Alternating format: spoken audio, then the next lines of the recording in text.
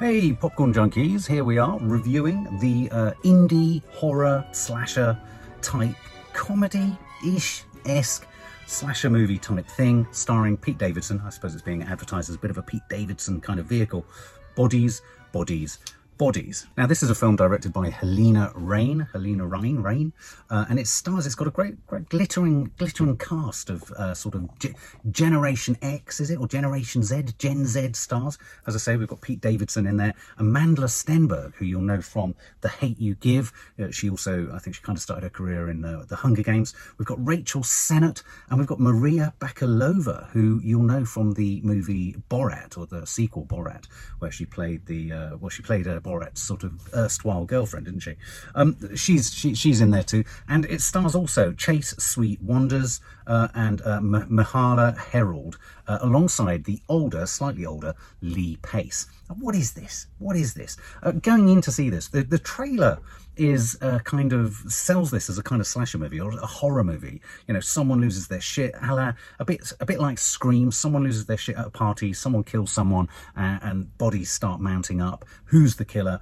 Are we going to work it out? And I went into this thinking, how the hell are they going to maintain this? Because in amongst a group of friends, you know, how are they going to do this? It's set at a hurricane party. I love this idea of a hurricane party. I didn't even know this was a thing, where potentially, I guess, youngsters or people will have a party in their garden as a hurricane flies in. And I suppose part of the appeal of a hurricane party is the thrill of the madness as it swirls outside and you're in the eye of a storm and all that kind of stuff. As everyone's being told to evacuate, you stay, and you don't only stay, you have a party. Classic hedonism. It reminds me a little bit of the tornado hunters that fly through those middle parts of America. It's set within the house. These are all wealthy, they're well-to-do teenagers here, and that's a classic kind of, you know, trope, isn't it, of the horror film. Is, you know, a bunch of teenagers all up to no good. They take drugs and have sex, and they are all morally ambiguous or morally dubious or amoral, and thus they are justified meat fodder for whoever has a hook, a cleaver, or a saw. You know, fair game. So this is set within one of the characters' houses, Pete Davidson's house. It's a big house. They have money. They're affluent. It's a Gen Z type thing. One member of the group is much older. He's the boyfriend of one of the group, and he's played by Lee Pace. And there's an aspect of suspicion around him. I quite like this. There's this idea that he is older. He's a bit weirder, whereas all the kind of core people in the group are younger and of the same ilk. It turns into a sort of conventional kind of slasher movie kind of thing, at the point that one of the characters, I won't say who, one of the characters appears suddenly at the window as the hurricane's coming in and the rain is lashing against the panes of glass. They appear at the window and their neck has been slashed. Their throat has essentially been slit. Now, who the hell has done this? And so this becomes a slasher, very bloody, very mucky, very nasty, whodunit. I mean, this is almost at the opposite end of the spectrum of the other film that was released this week called See How They Run. And we move through it, you know, this film kind of pivots and sort of worms its way through various scenarios, setting up different members of the team as potential suspects. For me, one of the key suspects throughout is Maria Bakalova.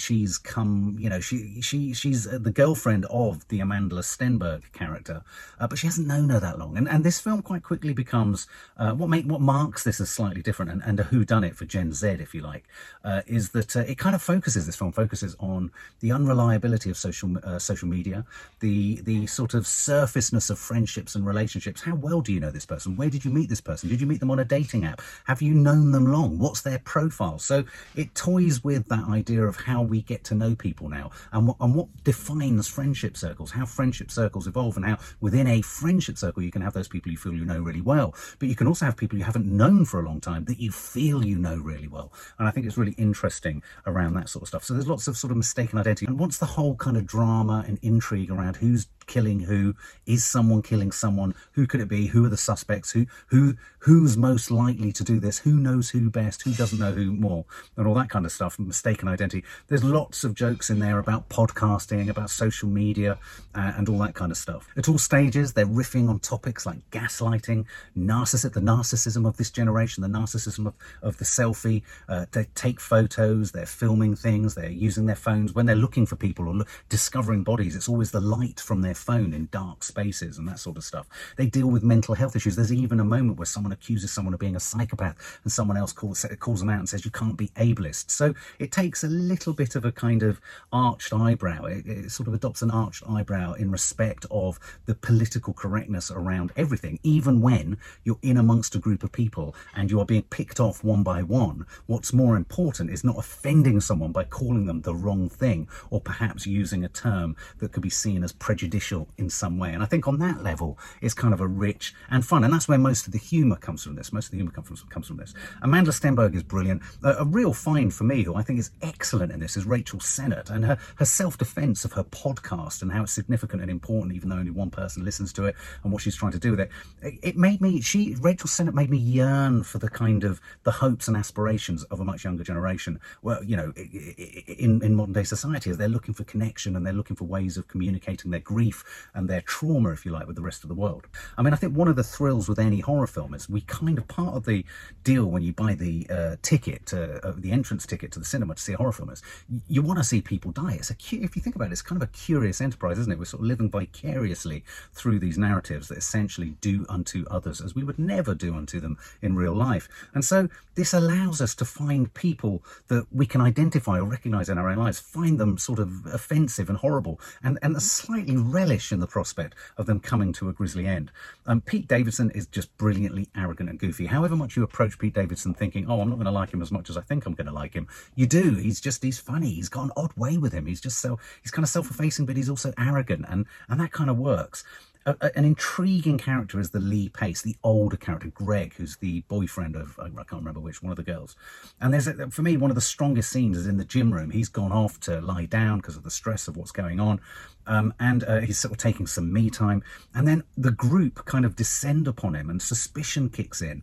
And a sort of paranoia. This is a great film about paranoia. It's a great film about paranoia within a friendship group. And in a sense, I suppose you could argue that the whole film is a parable on FOMO and being part of a group. And what does it mean to be part of a group? And to what lengths do you stay part of a group even when death's happening? How do you trust that group and all that sort of stuff? And so Lee Pace, this older, member of the party, at one point, because he's marked out as older, becomes a key suspect in the proceedings, and a scene sort of develops which is very reminiscent of Lord of the Flies, that sort of how an internal sort of power system and almost criminal justice system kind of kicks into a social group, so that decisions are being made as to what should happen to who, what punishment should be meted, what crime has been conducted, and all that kind of stuff. And obviously the rules are all over the place. It does a really good job, a surprisingly good job, I thought, given in a sense, it's quite boxed in. You'll understand what I mean when you've seen it. It's kind of boxed in terms of what could have happened, i.e. is it supernatural, is it not supernatural, all that kind of stuff. The whodunitness of it runs the risk of being limited quite quickly in terms of who could have done it. And yet this does quite a good job of just shifting and pivoting your suspicions away from certain characters, kind of right up until the end, when I thought, oh, it's definitely them. And then it's one of those films that you've got to stay till the end, because it's a wonderfully clever, horrific, and yet ironically very funny ending that kind of throws all of the drama before it, or kind of throws a spotlight over all of the drama before it, and kind of really makes this film a metaphor for the paranoias and the assumed importances of being a young person. Everything is so important, isn't it, when you're of a certain age? I mean, and then you get older and you can't even remember it. Every party you go to, every sort of social gathering is important, every relationship is important, and you get to sort of 30, 40, 50, and you're like, I can't fucking remember any of that shit. And this film kind of shows you how, in a sense, incidental so much of what they're going through as youngsters is and can be. And it even makes, potentially you could argue, the horror of what they've all gone through as incidental as going to a party. So I think, weirdly, it's one of those films that's really stuck with me. It's kind of predictable in a sense. I think it has a few baggy moments. I think it suffers sometimes with retreading or repeating the same kind of horror tropes, if you like. I think it could have perhaps been a bit more inventive in some regards. But I think it's a wonderful cast. It's a wonderful ensemble cast. And it's like you've been invited to a hurricane party and just a splurge of stuff has happened. You feel like you come out of the cinema feeling slightly hungover, like, ooh, that was a mucky night out. For more film and family fun, don't forget to click the subscribe button and make sure to click the bell to never miss an update.